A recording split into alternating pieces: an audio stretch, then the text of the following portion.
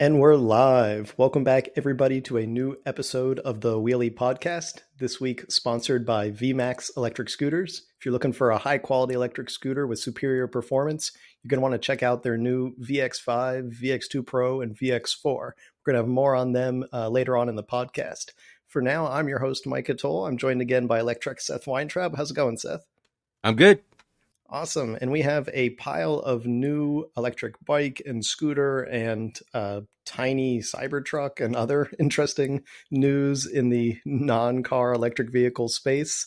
All sorts of things from new e-bike models from Ride One Up. We're going to talk about a interesting moped style e-bike review we did from Electric Bike Company.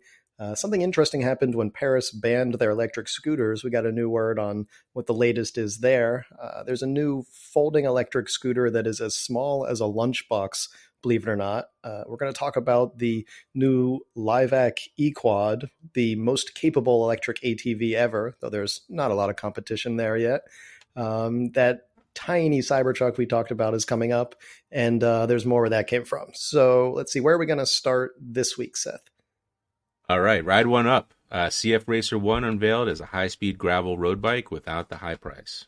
Yeah, this one I think is going to be pretty interesting to use, Seth. The only thing it doesn't have that you'd probably want is a Broza mid-drive motor. But this is Ride One Up's attempt to make both a road bike and a gravel bike. They have two versions with a carbon fiber frame and with components that are pretty nice. I mean, these are not like top shelf. This isn't like an S-Works specialized bike, but it's going to compete with bike shop style road bikes. It's got a very nice carbon fiber frame plus carbon seat post, carbon fork, stem, handlebars. Like it's all, anything that can be carbon is carbon here, with the exception of no carbon fiber belt. It is a 11 speed. But otherwise, it's basically a drop bar road bike. And then the gravel bike version comes with wider gravel tires and a slightly different angle on the handlebars. But otherwise, they're very similar. The price is, I believe, $2,200 is the launch price, and the MSRP is $2,300, which is higher than most of Ride One Up's bikes. But we're talking about a 27-pound carbon fiber electric bike here. This thing is, going to stack up pretty well against those bike shop bikes.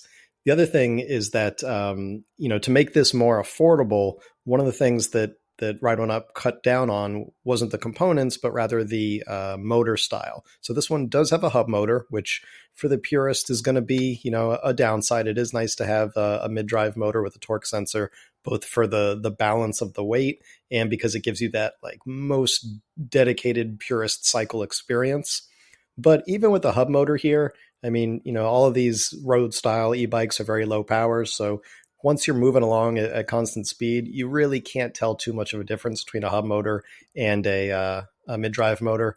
It's those times when you're, climbing up a steep hill or, doing the chicanes and you've got, some really tight cutbacks and you feel the balance of the bike more. Those are the instances where you notice more of a difference. But for probably 90% of the riding, when you're just going straight down the road, it's going to feel pretty similar, a hub motor and a mid-drive.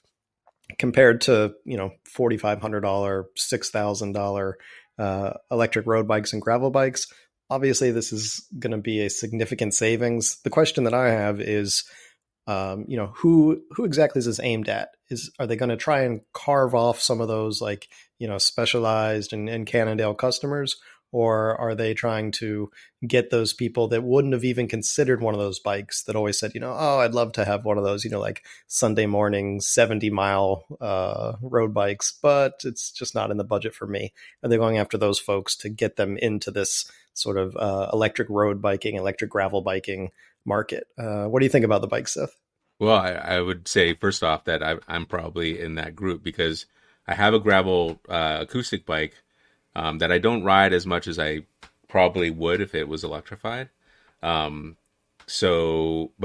at the same time, I don't see myself spending, the $5,000 it would cost to get like a Giant or a Specialized.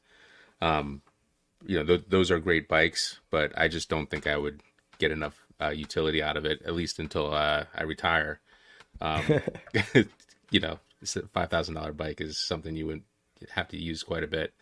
My questions on this. So, I'm obviously in the the group that would buy this is like, what kind of like the motor. I know what a Broza motor feels like. I would love ride one up to maybe have an upgraded version of this that has a Broza motor because they do have bikes with Broza motors. And in fact, like when a lot of my friends recommend or ask for recommendations on a bike that costs, is cost effective but has the Broza system, I often recommend Ride One Up. So, my hope would be that they get some success with this and then they offer an upgrade. But, my question on this one is, what is that 37 volt, 7 amp hour battery with a 252 watt hours of capacity? What is that going to be like? Is that going to be, is that going to help a lot? Is that going to help a little bit? This is kind of an area where I don't think I have a lot of expertise. I don't have a lot of experience on, with the road bikes and the gravel bikes, because you really don't want like a heavy, big motor or a heavy, big battery. The weight on this is really light, like kind of surprisingly light. I think it's lighter than even the bike shop bike, bike shop electric bikes. Yeah, Specialized is I think 31 pounds. They're like base level Turbo Creo 2, I think is the model. Yeah, so I mean at 27 pounds, like there are some actual like acoustic bikes that weigh that much. So that's super impressive. But like what is the flip side of that? Is it power? Is it does it get 20 miles and you're done, or what's the real story there? So we're gonna have to take a look at this and see what other people are saying as well. Do we have a review scheduled, or? They're not in the country yet. They tell me they have one with my name on it, but okay. Hopefully they're going to be here next month. I should be heading to the U.S. in a few days, so if they get in early, hopefully I can get one in early. But otherwise, hopefully I'll be testing it in January if they stick to their import schedule. Yeah, I mean that's a great bike for Florida. You have the flat. It's usually pretty flat there, so you don't need the like super heavy duty motors and batteries. I think that's pretty good situation for you there. If there is an extra one, or if there is a Broza version coming down the pike, I'll just raise my hand now. Definitely, we'll see what we can do for you. I think the Broza is going to be a tough sell, because I know that when I was talking to them about the Prodigy V2 that they have with the Broza, that it costs a good bit more to get those German motors in. So here, I think to reach this price, which the Prodigy is like another 100 or 200 over this, they probably had to choose either carbon or German motor, but not both. Right. Well, we can hope for the future. Yeah. All right, let's move on. Here comes the chauvinistic one. Just kidding. Everything my wife learned from her first 100 miles e-biking to work. Yeah, this one was fun because I actually got to interview my wife for work. She started e-biking daily this year when she started a new job as a elementary school principal. We, to sort of set the stage here, we live in a city. We're a couple miles from her school, so it's kind of like the ideal bike commute urban area situation. We have pretty good bike lanes. So I think about 90% of her commute is bike lane. And then she's got, a short section where she either has to hop on the sidewalk or ride on the road. But it's generally a very positive area to do a bike commute. And so when she started a new job, she said, I think I'd like to start bike commuting. It's certainly faster than driving a car in traffic. And before that, she was taking the bus, which on the way there, the bus trip would be about 7 or 8 minutes because it's at like 7 a.m. But the way home, the bus is 45 minutes, which is almost slower than walking, I think, for that distance because the traffic is just so bad. So instead, she's got a 10-minute each direction e-bike commute now that saves her a lot of time. And so I had the chance to talk to someone who is now like a first-time daily e-bike rider, which is interesting perspective for me because like I'm so deep into e-biking for so many years now that sometimes you lose the perspective of someone who's new to the idea of e-bikes. And so it was very interesting to see all the things that she learned from the last few months of riding her e-bike every day. And a lot of it was positive, though it's not all positive. There are, some interesting things to see. So just to hit a few of the highlights here, definitely the time saving was a huge thing for her. She said that she just can't even imagine going back to sitting on the bus now and just watching the miles slowly creep by, but also being stuck on someone else's schedule that you have to, get there and wait for the bus, or you get there right after it came. And, with the e-bike, she leaves when she wants, she comes home when she wants, kind of thing.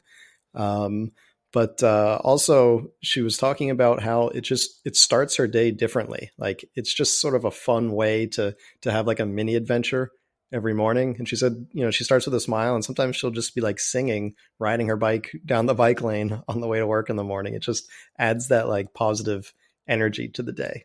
It wasn't all positive though. There were definitely some interesting things that she added. For one, something I didn't really think about, but as a woman, they wear different clothes, often like more flowing clothes. I feel like there's a word there somewhere. And so her longer jackets, or if she wears like her kimonos or whatever, long scarf, that kind of thing, she has to be very careful about that stuff getting caught in a bike. And she has to kind of dress thinking like, I'm going to be riding a bike today, which is something I don't normally think about as a man. So that was, another interesting way to look at it. Another thing is that her bike is technically fully street legal here. We have European style e-bike laws. So it's 25 kilometers an hour, 250 watts, no throttle. And I would say probably half the e-bikes here still have throttles. Like either they came with them, or people added them, after they got the bike.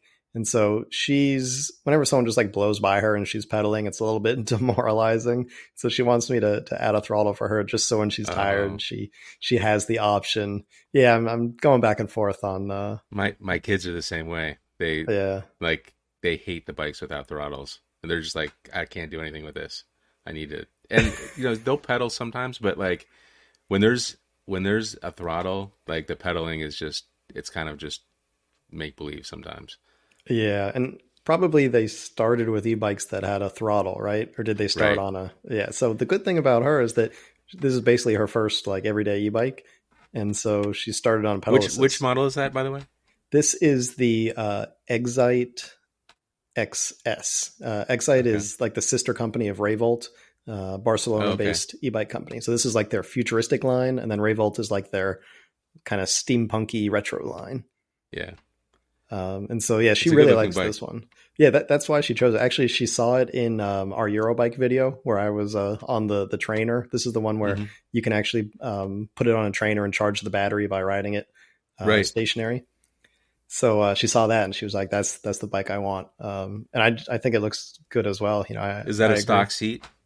That is not. So it came with a beautiful like Catalonian leather looking seat, which was terribly uncomfortable. And so within like a day, she was like, I need a new seat, which is another interesting. Form. Yeah. Like, I'm used to just adapting, like whatever the bike is, however it's shaped, whatever size it is, I adapt to it. But not everyone is that, carefree. And so that was another interesting perspective that, the bike's got to fit the rider. And so it's funny because I was talking to Matt, the CEO of Excite, and we were talking about that seat actually. And I mentioned it and he was like, yeah, what a mistake about that seat. It looks beautiful, but it is not comfortable. So that they know that it's not the best seat to sit on.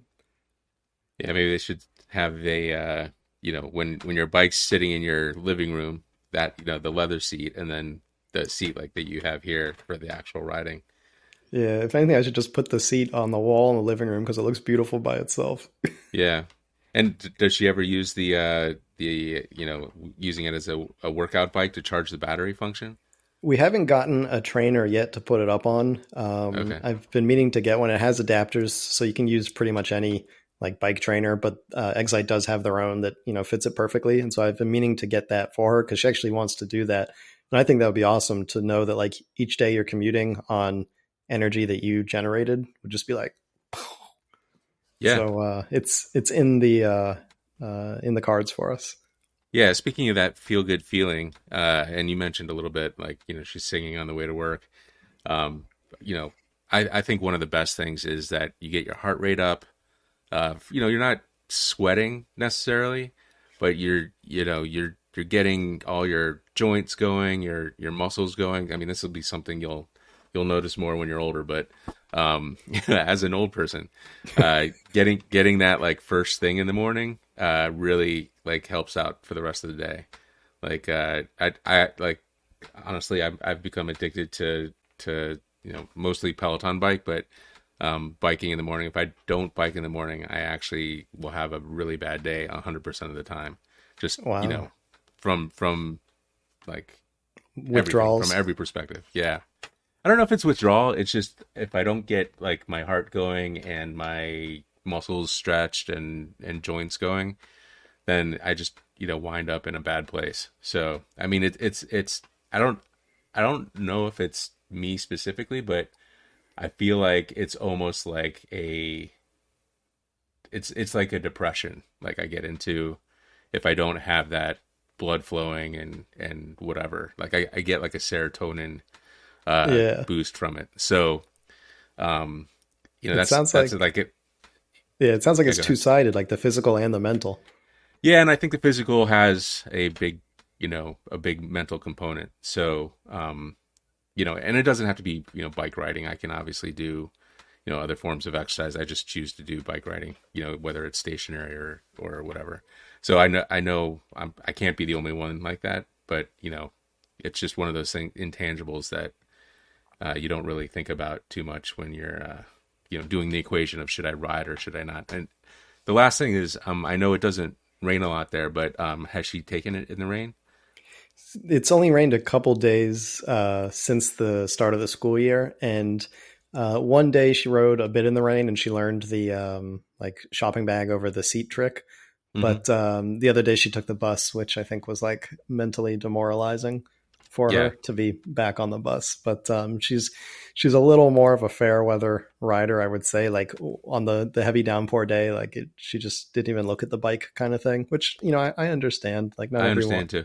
wants to be out in the rain. What she did say though is as it started getting cooler, she liked the fact that she could lower the pedal assist level, and she just like warmed herself up that way, which is That's kind of an really interesting. interesting benefit. Yeah. And I see the fenders on there. Like I know, if you're thinking about biking in the rain, the fenders are the absolute most important thing. Otherwise, you just wind up like soaking wet. Yeah, she mentioned when I was interviewing her that she learned that when she goes through puddles, she has to lift her feet up. There are fenders, but when you go through a deep puddle, you still get that Yeah, like wake that you spray all around, and so little things like that like we take for granted. But now she's learning like you go through a fist deep puddle, you lift your feet up so you don't get wet shoes. yeah. So last thing is, I'm living up here in Vermont for the winter because my son's going to school up here, and we have a husky that kind of goes, ape if she doesn't get run. So I got that hay bike that we both reviewed, and I've been using it in the snow. I dropped some air pressure, and I've been riding the puppy around for well, she's 6 years old now, but um, so that's my daily commute up here in the snow. So That's awesome. can be done anywhere. If there's a will, there's a way. Yeah. All right. Moving on. Electric bike company Model J review. A literally one of a kind moped, e-moped. Yeah, a lot of people think their bike's like kind of one of a kind. This one, there's literally no other bike like this because I got to use Electric Bike Company's customizer to basically design it from the ground up. And so there's sort of two things here. One, there's the Model J itself, which for all intents and purposes is like a Super 73. I don't know if I'd call it a clone, but like inspired by a Super 73 mini bike, box frame style bike. 28 miles an hour. I think it's 750 watt continuous, but like a little over 1,000 watt peak. Very nicely designed bike, but the real beauty here is the customizer, and that's where you really just choose everything you want going into the bike. It started with I put a suspension fork on it. I got to choose all the colors, not just like the frame color, but the frame, the fork, the rim color, the tire color. the chain guard color, the like everything. The handlebars could be black or silver. Every piece on here, the grips can be customized. And then there's all the different technology. You can choose whether or not you want a torque sensor. You can choose whether or not you want a single speed or a 7-speed. You can add alarms. Like I feel like I'm leaving off half the things here, but there's so much that you can go in and choose to customize. Like just in the paint, I think they have, like 20 or 30 colors there, but they can literally make any color. Like if you have I don't know, like your favorite shirt or something and you want to match that color, you can scan it, get that color, and they'll paint your bike that color. It's just crazy. And the way they can do that is they not only build their own bikes in Newport Beach there, but they have their own massive paint facility. This is actually a smaller paint facility they had a couple of years ago that I visited, if you're watching the video here with us. And so I got to try my hand at painting a Tweety Bird yellow frame there. But now they've moved into an even bigger paint shop. And so it just blows my mind how much customization there is here. It's like there's nothing else like this anywhere in the e-bike industry, that you can go in and just design your own specific bike however you want. And, this is just their Model J. That's their, Super 73 style moped, but they've got like a half dozen different styles of bikes, from cruisers to folders, adventure bikes, etc. And so, I forgot about the handlebars, like 4 different styles of handlebars. Like, how crazy is that? Yeah. Like, there's just so much going on. Like, I'm not even doing justice how many things you can choose here. You can put 1, 2, or 3 batteries on it. Like, it's not even like you have to go to Amazon and like hack on a battery with a hose clamp. Like, you just choose how many. It really does. It does seem like you're building your own bike here. Like really feels like you're building a one-of-a-kind bike. Yeah, absolutely. So it's funny because I designed this, and then like once I got the bike, I was like, why did I choose that brown color for the rack? Like, it's the one thing that doesn't look like it goes. I made a joke here that like they should have an error message that pops up and is like, are you sure you want your rack to be the color of the poop emoji? But I mean, that's the cool thing though, is that like just literally anything you want to do. Oh, you can choose between half twist and thumb throttle. Like, when else do you get that choice? It's such a divisive thing. It's like a tiny part of an e-bike, but like some people won't buy an e-bike because it has a twist or it doesn't have a twist throttle. So just the fact that you can choose every one of these things blows my mind. And all of that is on top of the fact that it's just a really nice bike. They use all corrosion resistant hardware because they come from beach cruiser roots. So they know what it's like to have a bike you take to the beach every day. They have a 5-year battery warranty and a 10-year motor and frame warranty. Like, they're just doing everything right here. 4-piston brakes. Man, I can go on and on. It's crazy. And the bike starts at $12.99. How insane is that? Yeah, you kind of wonder how they do that. So. Yeah, I mean, so I'll say that by the time I got done designing this, it was, I think, like $2,100. So, if you add a lot of different things and you choose different parts to have different custom paint, it does add up. And so they definitely make more profit on the customized bikes. But still, like, if you wanted to do like Orange County Chopper's e-bike version or something and go somewhere and have them build you a custom bike, you'd think it would cost more than $2,100. So it's still pretty reasonable considering you're getting like a, 100% everything you want in an e-bike. And that's with 2 batteries too. Like, don't forget that's, let's see, they're 48 volt, 14 amp hours. So it's like 1,300 watt hours of battery right there. And how long does it take for a custom bike to, from the time you pay to the time something's at your door? Yeah, so that's a little bit of the bummer. It does take between 2 to 4 weeks. So, it's not like... That's not unreasonable. I mean, they're spray painting a bike. Oh, yeah. I mean, I think that's reasonable, but I'm also spoiled by all these companies that you place an order and 2 days later you get a tracking number for your bike and it's there within a week. So you do have to wait a bit longer. But remember, there are like, California dudes and California women just like bolting these things together in Newport Beach. So like, this is being hand built for you from the time you click buy. It's not like something that was assembled a year ago and sat in a box in a shipping container and then it's in a warehouse in Arizona somewhere. So like there's a lot of, American labor that goes into producing these too, when you think about what happens from the time that you design it to the time it gets to you. So there's a lot of people that touch it and there's a lot of people that care as well, which I just think is a pretty neat thing that like it's as local as you can get. There are always people that are like, oh, well, the battery isn't, made in the US and the brakes are made in Taiwan. I'm like, all right, so like it has foreign parts in it,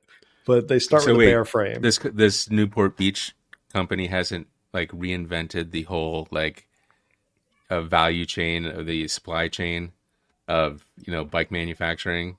They actually, yeah. They're not vulcanizing their own rubber in the Right. in the factory Right. there. Yeah, well, Yeah. it's as American as you can get, I think, and I just never understand how people like want to pick that bone, but whatever. I just think it's so cool to support a local company that not only makes a good product, but also makes it so that you can create like literally anything you want. Just with the paint colors, there have to be like 100,000 different options. Oh, this is the one thing that I like really rubbed me the wrong way, is that because they use a center kickstand like that, you can get that pedal lock when you go backwards. I hate that. Yeah. Right? Like, and since I was a kid, there's mounts there for a rear kickstand. Like this one, it did not compute in my mind, but I guess, nothing can so be they perfect. didn't offer a rear kickstand? No, it wasn't. That's the one thing on the customizer you can't get is a rear kickstand. I'm sure that's common. That's got to be common. Yeah, absolutely. And then, of course, the helmet here as well. In hindsight, I really should have picked the same color as my bike. I don't know why I went with a different blue, but I think it looks pretty cool. That's a nice helmet, yeah. Yeah, and LED lights. Like, I mean, I sound like I'm doing a commercial for them, but like, I'm just so blown away by the experience here that, the few things I could complain about, like, it gets pedal lock from the kickstand if you roll it backwards. There's one other thing that I wasn't a huge fan of. They have the throttle response pretty slow in terms of ramping up. So, it's not like those Himaway big dogs where it's like you push the throttle and you start throwing gravel behind you. Yeah. Yeah. Right. So this one, within like a second or a second and a half, the motor kind of like ramps up. And so that might be part of how they can offer a 5-year motor warranty, is that it's not like destroying itself by just dropping 750 watts at once. It kind of like ramps it up over a second, which, if you're like us and you enjoy that power, is kind of a bummer, but I get that it's probably better for a wide audience. Yep. Totally makes sense. And if you order like a stock one, the lowest price one, does that come a little bit quicker? Yeah, I think it's definitely less than 2 weeks. I don't remember what the exact shipping time is, but they have them, that they can build up basically right away without having to do any of the other customization stuff. And that definitely comes sooner. It's still not as quick as, just like ordering a rad kind of thing, because it's And do they have like a factory store or anything? Can you just go to the factory and pick one out? Or yeah, 100%. I think they have like 3 or 4 actually spread around Newport. Last time I was there, I think they literally had like 7 buildings. Some of them were just bike buildings. One was a paint shop, and a few were factory stores spread around Newport Beach. But they also have a pretty good dealer network, so they're in a number of bike shops around the country as well. That's great. All right, let's do one more and we'll do our read after that. After Paris banned electric scooters, something surprising happened in the city. Yeah, this actually did surprise me, because I wasn't sure what was going to happen last year when Paris voted to ban shared electric scooters. If you followed that news, there was a referendum in the city. I guess a lot of Parisians were upset that there were these shared scooters sort of clogging up the streets, the limes and the birds and that sort of thing. So they banned shared scooters, and we all kind of wondered, all right, what happens? This is the first big European capital to do this. Well, as it turns out, a new study found that the dockless bike share, not the Believe or whatever it is, that's like the Paris city docked bikes, but the dockless ones went over 100% increase in ridership. So they more than doubled their ridership. And so basically everyone said like, all right, I'm still going to do this like shared micromobility thing. I don't want to be stuck to docks, but I'm going to take the bikes now. And the bikes, when I think the last time I was in Paris, I don't know if there were any dockless bikes. Maybe there was one company so far. But what now was that the red ones? The Uber. Oh, Jump. Yeah, Jump had some bikes there, I think. Nice. Yeah. So now there's Dot. I think Tier might have their bikes there. I'm not sure. There's a bunch of them now. And I mean, they've just gone like gangbusters. Everyone has been like, all right, now Parisians ride dockless e-bikes around. So the numbers have more than doubled there. The total number of shared rides is still a little bit lower than a year ago, unfortunately, because when you like gut one form of micromobility, I guess it takes more than a year to recover. But these companies are basically just like renting out dockless e-bikes as quickly as they can, which I think is kind of a double-edged sword, because on the one hand, I'm personally a bigger fan of bikes. I think they're more stable.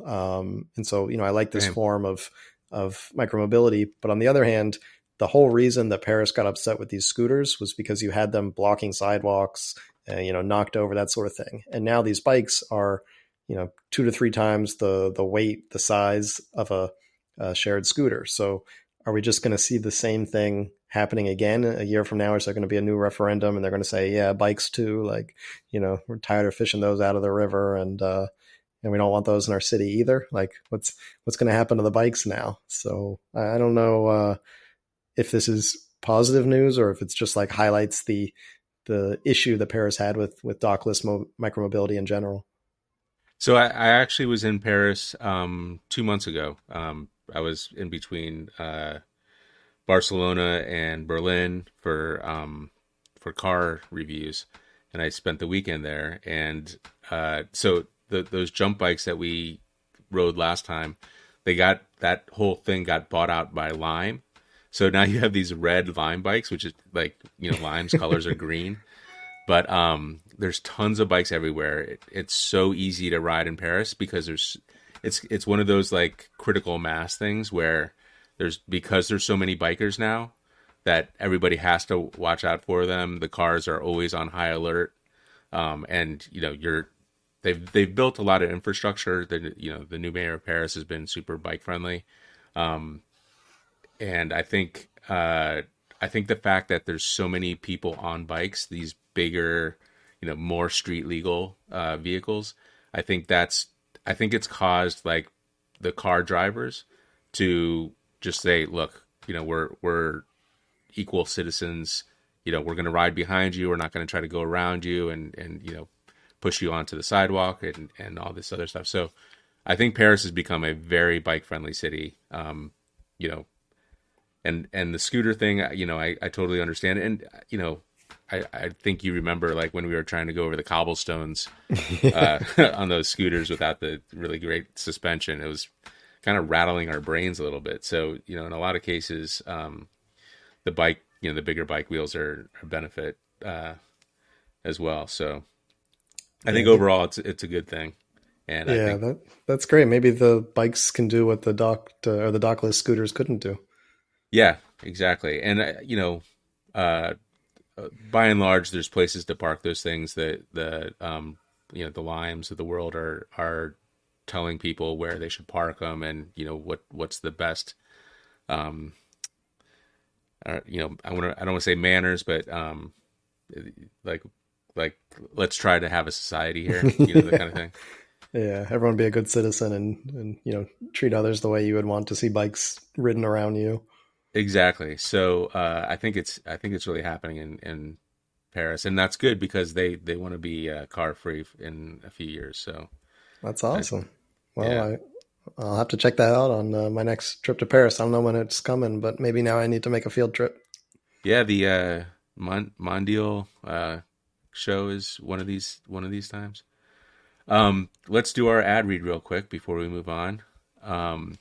Today's episode is sponsored by VMAX Mobility Inc., one of Europe's leading e-scooter brands. The brand was founded in 2015 and is headquartered in Switzerland. After 8 years of growth in Europe, VMAX e-scooters are now available in North America. VMAX UL certified e-scooters offer exceptional performance and reliability with a motor, battery, and controller and frame that are all built to last for years. The brand's high-quality components are all made in VMAX's ISO certified facility for maximum control over safety and design. On the company's latest models, you'll find integrated turn signals, ultra-bright front lights, responsive brake lights, tubeless tires with superior tire tread, and an anti-slip deck and built-in suspension. You'll also find a powerful motor, high torque, instant responsiveness, advanced electronics, and regenerative braking for unmatched performance. VMAX offers an industry-leading 24-month warranty, and with nationwide repair shops and local U.S. warehouse for parts, servicing is easy. Check out the latest VX5, VX2 Pro, VX4 models, and stay tuned for the exciting new VX3. If you're a speed enthusiast, don't miss the company's R40 and R55 high-speed race scooters. Visit vmax-scooters.us and use promo code VMAXElectric for exclusive offers for a limited time. Thanks again to VMAX for sponsoring. Nice. Well, if you just got back from Paris and you need a scooter fix, head over to VMAX. Yep. And if you're racing scooters, good luck to you. It's a scary business, but it's growing quite a bit. All right, so let's move on. This lunchbox-sized folding electric scooter is even funkier than Honda's Moto Compacto. Yeah, we've had a lot of fun talking about the Honda Moto Compacto the last few weeks. They're like briefcase shaped and sized electric scooter, but there's this new, even smaller, even if I may say so, weirder electric scooter that may be coming, depending how far along they get with production. It's called the Arma, and if the Moto Compacto is briefcase sized, this one is better described as like lunchbox sized, like the old like Elvis tin lunchbox kind of thing. If you're watching here with us, you can see it next to a coffee cup, and like it's not that much bigger than the coffee cup, which is crazy because this is a fold out, rideable, stand up electric scooter. It only weighs 10 pounds, which is kind of crazy. It goes almost 15 miles an hour. I think it's like 14 miles an hour, and it has a range of just over 9 miles. So if we use the same sort of fudge factor with most micromobility vehicles, where you figure you get like maybe 75% of that, then maybe you really get more like 7 miles instead of the 10 or so. But even so, like, I mean, this is very much meant to be a last mile or last 2 mile type of vehicle. It's something that you could carry with you, like literally the way you'd carry a lunchbox. And if you need to go 2 miles to the train station, you pop it out and you can ride like that. If you're in an area that doesn't have shared micromobility, then this could be a good solution. You know, it turns a 40-minute walk into a 12-minute scoot kind of thing. The question is whether something like this is actually going to become a real product. Now, they do have prototypes, but this company is not yet in production. They say that's their next step. So, you know, it looks good. If you're watching here with us, we can see at least one of these being ridden around Tokyo. So it appears to work, but I'm not sure if it's commercializable or how well it would stand up to the rigors of riding this thing every day. Those wheels don't look particularly big, which I guess if it folds up into the size of a lunchbox, one of the things that has to go are big wheels. So these are like original Razor scooter, like 3.5-inch wheels, it looks like. I don't know if I'd trust it for me. I don't know. What about you, Seth? Would you ride this thing? I mean, I would definitely ride it around the floor at CES, but I don't know if I'd take this like on the local streets. You hit a New York pothole. Yeah, a New York pothole would be the end. Although you're not going that fast. I mean, I guess this thing is like, well, how much better than walking is it? The experience going to be like, it doesn't look like it goes super fast. But you know, the form factor is amazing. Like it's literally a lunchbox, and the weight is under 10 pounds. Which, you know, it's, you know, a lunchbox is often a lot less than 10 pounds. So it's a little bit heavier than a lunchbox, but, you know, you could certainly take this with you to work. You know, I see some bend in that frame. I wonder how like flimsy and rickety that would feel and still keep the weight. Like, I wonder how rigid they can actually make this thing. And, you know, is the experience going to be that much better than walking? You know, yeah. Especially having to carry around a 10 pound object as well. Yeah. What's interesting is you can see that you stand very close to those rear wheels. So it's like they're trying to keep the weight away from the middle, where you'd be like stressing the middle of the bridge. Right. You're standing right over that rear wheel, and that front wheel is kind of just like for balance, you know, front and back balance.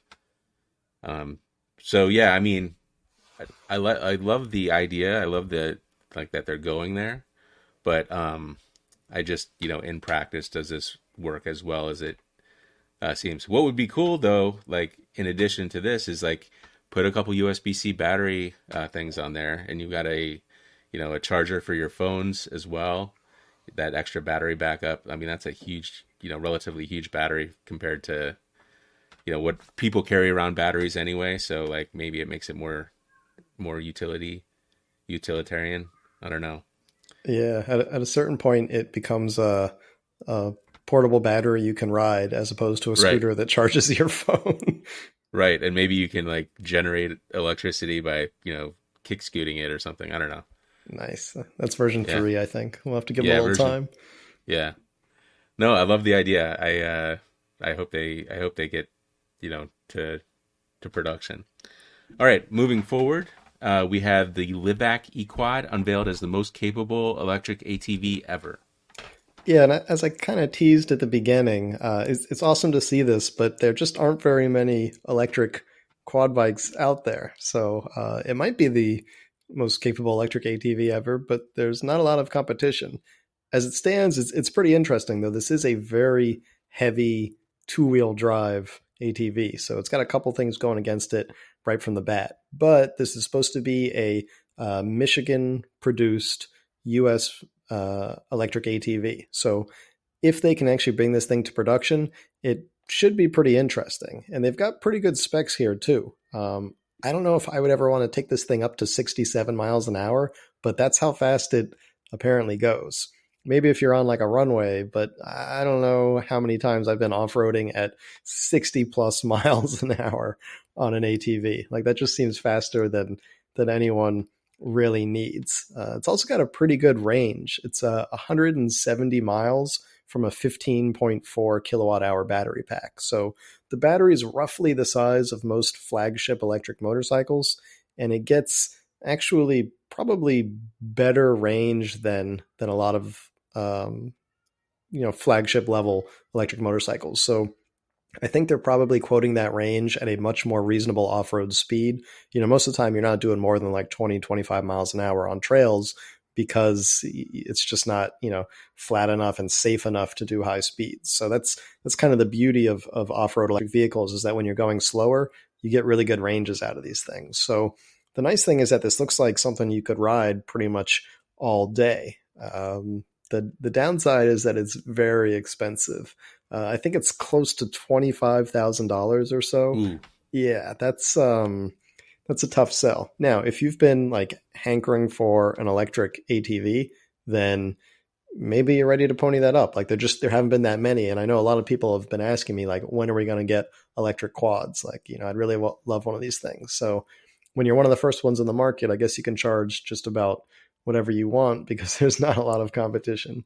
But there are some downsides here. I mean, the two-wheel drive is a bit of a bummer. Also, they're hub motors. So while this is a pretty cool piece of kit, you've got that extra weight in the wheels.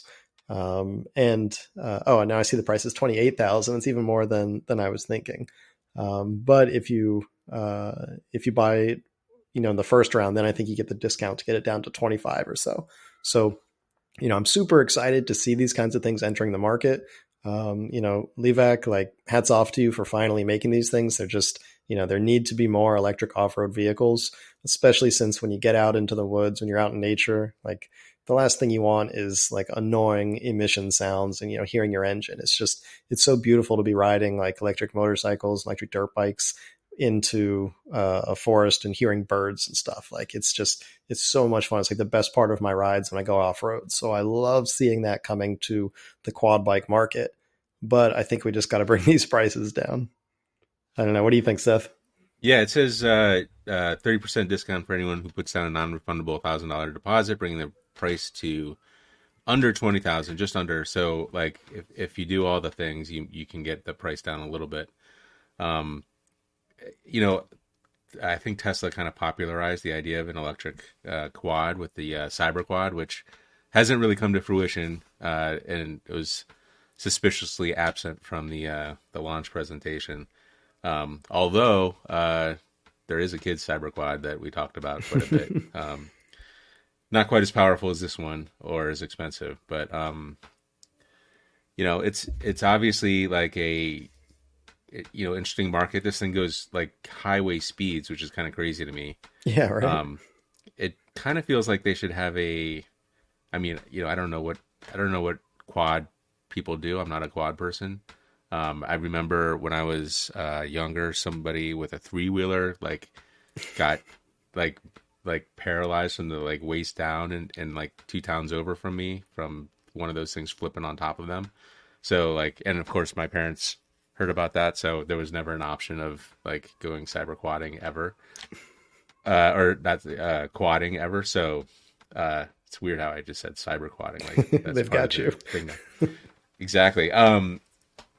So question: would this fit in the back of a Tesla Cybertruck? Based on the last few images I saw of Cybertruck beds, I'm a little worried about it because Yeah, it doesn't seem that spacious back there. I don't know. and this looks quite long. I think it's just over 6 feet that can fit in the cyber quad. And if I lay this guy down, I don't think I don't care how tall he is. I don't think this is going to be 6 feet. Yeah, maybe So with the tailgate down. I don't know. yeah, you could stick the rear wheels outside of the vehicle, and you'll be all right. So Cybertruck owners, this is your temporary cyber quad. But it'll be interesting to see how these go. If there's more players in the market, obviously we're kind of disappointed at Honda and Kawasaki and all the Japanese motor brands that are kind of late into the electric world. Definitely. So maybe it'll happen. All right. Speaking of Cybertruck and Cyberquad, the Tesla Cybertruck for kids, it's real, and you can actually buy one, sort of. Yeah, I remember seeing like a tweet, I think, maybe you shared it, Seth, from the Cybertruck event where there was like a tiny Cybertruck there. But it wasn't like just a joke. They actually make a Cybertruck for kids. And just like the Cyberquad for kids was a very small format Cyberquad that had like a 150-pound weight limit and went, I think, 10 miles an hour. The Cybertruck is basically a similar setup. It's not produced by Radio Flyer. I sent out feelers and heard back that they must have gone with a different supplier for this. So I don't know who makes it. But the specs are pretty similar. I think it goes 10 miles an hour. It's let's see, $1,000. I think it's $1,500. There you go. So, not cheap, especially compared to, the like Fisher Price Power Wheels or whatever they're called, that you can get for $300 at Walmart or Amazon sort of thing. But you're not gonna be able to get that cool design at Walmart or Amazon. So if you're really, really into the Cybertruck and you want your kids to have one before probably you'll have one, then theoretically you could buy one from Tesla. However, it's in a similar situation where even if you want one, you're probably not going to be able to buy one because it's currently sold out. And just like the Cyberquad for kids, it was like months and months between when they would restock it. And when it got restocked, it would sell out in like, a few hours. So I guess maybe set an alert if you really want one of these to see when the Cybertruck for kids comes back in stock, and maybe you can snag one, or you can take some like cardboard and aluminum foil to a Power Wheels and make your own. Yeah, the specs are a little interesting. 22-volt battery, 500-watt motor. So you're talking about like a e-bike type of power. 10-mile-per-hour max speed, as you mentioned. 12 miles of range. So obviously Tesla lies about its range, probably 5 miles. And headlight and taillight, which is kind of nice. Good for them. Glad they made it. It's funny and silly. But you know what it cool needs, too. though? It just needs that massive wiper. It does. Actually, you could probably use a regular wiper. It's like a normal 22-inch car wiper. Yeah, you just gotta get one off of your real car Or the local side of the road. Yeah. All right, so we have one last one before we move on. Revamped and recharged is a new Juice Scorpion X2 e-bike, a game changer. So I did this one. So Juice introduced the X2 line. Subsequently, after the Scorpion X2, they released the Scrambler X2. And when we saw the announcement, we were kind of like, well, is it more powerful? Is the battery bigger? Is there, what are the real improvements? And I guess we wanted to find out. And so we had one sent, and I did a kind of side-by-side comparison with the older one. And there's some notable improvements. The bike frame is almost exactly the same. It's very popular, very, very good-looking frame. The batteries updated from the older one, but that was kind of done mid-cycle when they announced that they were going to be what is it? ISO. I can't remember the yeah, I forget but the certifications. Yeah, so it's certified battery, which is fantastic. Juiced was one of the first to do that, but again, that happened mid-cycle. Also, they have this new packing thing that's different from the old packing thing, but again, that was also a mid-cycle Scorpion X thing. So, what it came down to is like, all right, well, let's check the components, and a lot of the components, notably the motor, was kind of a downgrade. So the older Scorpion X has like these retro blade wheels on a just a Bafang kind of generic 1300 watt peak, 750, whatever they say nominal, and they're on street tires, and they put spoked wheels and knobby tires on, which I think some people will appreciate. I'm not in that camp. I kind of like the street tires on that, and then a pseudo motor, which I've never seen before, and I actually had to look up, and it's Bafang's new, I would say, value brand or cheaper brand of motor, which you never like to see. Like, it's the EasyJet of motors. Yeah, I mean, it worked fine, and I was getting speeds in the 22, 23 miles per hour, but it didn't feel any, like, there's no improvement. Like, you think X2, there's going to be some kind of notable improvement there. So it was actually going a little slower, and I'm not going to blame the motor on that. I think that the knobby tires may have slowed it down a little bit. But like when you have a newer version of something and it's not quite as fast and not quite they didn't really improve anything notably. The one major thing that I noticed is there's, instead of Logan brakes, they're Tektro brakes, which in my mind is an upgrade. I hadn't really heard of Logan before, and Tektro are kind of the industry standard of hydraulic brakes, so that was good. But they eliminated things like the horn. There's no horn on this one. The lights are, it's a kind of a hacky double button push instead of having a dedicated button. So there's, a little bit disappointed, I would say, from Juiced overall. I think they're probably trying to make it more efficient, a bike, and hopefully we see, prices come down a little bit. But, we made Juiced Scorpion kind of our bike of the year one year. Like, this is, one of our favorite bike lines for sure. Right. So a little bit disappointed there. I kind of feel bad for not, reaching out to them and saying, hey, am I reading this right? What am I not seeing here? But I was also kind of like, I didn't want to really, have that conversation. Yeah. So you were showing something in the video there about the different location of the batteries buttons. What is that? Yeah, thanks for bringing that up. So the old batteries just have a button and you push it, and like anyone walking by could turn it on, I guess. Yeah. The thing is, though, you can't take the battery out because there's a key there. And then on Hyper Scorpions and the Scorpion X, there was a key under the seat, so you would actually turn off the controller. It would, basically hard, stop any power from going through the controller. Right. So that's not efficient because they have two different, you're basically keying two different things.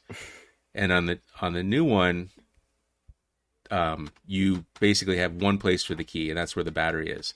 But you actually have to turn on and off the battery. You have to pull it out.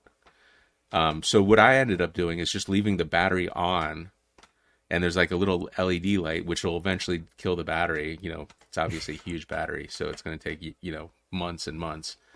But rather than actually removing the battery, turning it off and on, and then putting the battery back on, people are just going to leave their battery on. But as far as Juice is concerned, they don't have to have two separate keying systems for the security of the bike. So it's a better system, but it's a little bit more hassle for the driver. And can you feel much of a difference between those knobby tires and the original street tires, just like going straight down the road kind of thing? It's not obvious, but at the top speed, so the Scorpion X, I would pretty easily hit 23, 24 miles per hour, and you pretty much are dropping a 1 or 2 miles per hour with the knobbies. And I can't tell if that's because of the knobby tires. Maybe it's the pressure. Maybe it was cold outside. But it just doesn't feel quite as powerful. And that top speed, I just don't get quite as close to that as, I'm used to. So like all things being considered, if both were offered to me, I would take the Scorpion X.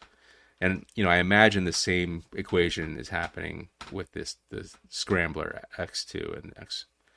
Yeah. So. Interesting. Well, it's fascinating to be able to compare these like this over, a few year gap. Yeah. And I wonder, there's a lot of cost savings happening here. I wonder if Juice is like, all right, there's all these like Amazon e-bikes coming, under $1,000. There's the electric. I said the Amazon. the electric XP. Yeah, the electric XP. And I wonder if they're like, all right, well, if we're going to compete with those guys, we have to kind of make our supply chain a little bit leaner. So. I do notice like the pseudo motor, the one keyhole. There's a lot of cost savings here. So, I wonder if the prices are going to come down a little bit. I know Juice sells their BMX. What is that called? The Rip Racer. Rip Racer for $1,000. I wonder if that. I mean, and that thing has basically the same drivetrain as this thing. I wonder if they're trying to get these things down near that price as well. Yeah, and that is an awesome bike, by the way. I mean, like it's smaller, lighter, and so maybe that helps with the power as well. But that's right. a fun little bike. Yeah, and so, what I said in the post is, I kind of recommend like, hey, for a few $100 more, you can get the Hyper Scrambler, which will go over 30 miles per hour if you wanted to, or you can have it, be in legal mode. I wonder if that, is the way to go, and hopefully. I think Juiced is having issues with the Hyper brand that we often see at Walmart and other places.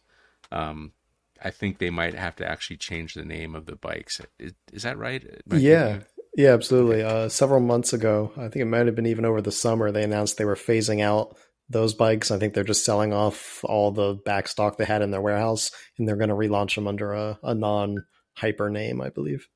Yeah. So we'll have to watch out for that. I mean, in the meantime, I would definitely recommend those bikes over the new X2s.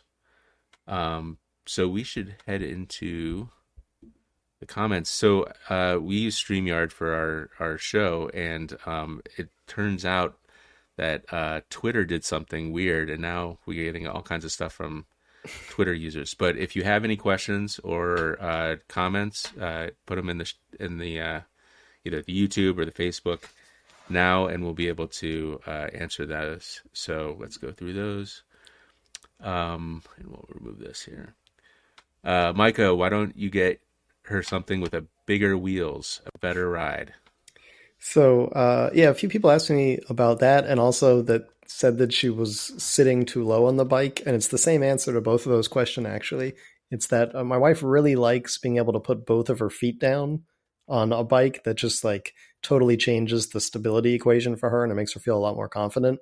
And so she loves 20-inch wheels, and she rides with her seat much lower than like someone who would you would consider a spandex cyclist would ever allow someone to do. And so many people commented and were like, why is she sitting so low? And like, I told her, but she's more comfortable with, having to bend the knee a little more, but being low enough that she can put both her feet down. So at the end of the day, each person decides what's comfortable for them. Yep. So I actually have that actual exact dilemma because I'm riding around with a husky, so I don't feel as stable, and I want to be able to get my legs out. So I actually ride a lot lower when I'm riding with the dog than I ride, just for pleasure. So I totally get it. I wonder if what are those seat riser things? Dropper post. Yeah, dropper post. I wonder if that's like a solution there. Yeah, that would be interesting. That would solve the problem. It's funny because those are normally on like several $1,000 mountain bikes. So to put right, that I was going on to say those are quite expensive. All right, Mark Zweig again. We have had a Peloton for at least 3 years, still paying the $40+ a month, and has probably been used 10 times in total. That's a shame. Pelotons are great. The road is much more fun. That's true. Got to find your Peloton instructors. Let's see what else we have here. It's mostly just people on Twitter joining. Yeah, join. Yeah, I think that's it for this week then. Awesome. Well, thank you everyone for joining in, and we look forward to having you back to what I believe will be our last podcast of the year in another 2 weeks. So we'll see you then next time, everyone. And thanks again for VMAX for sponsoring.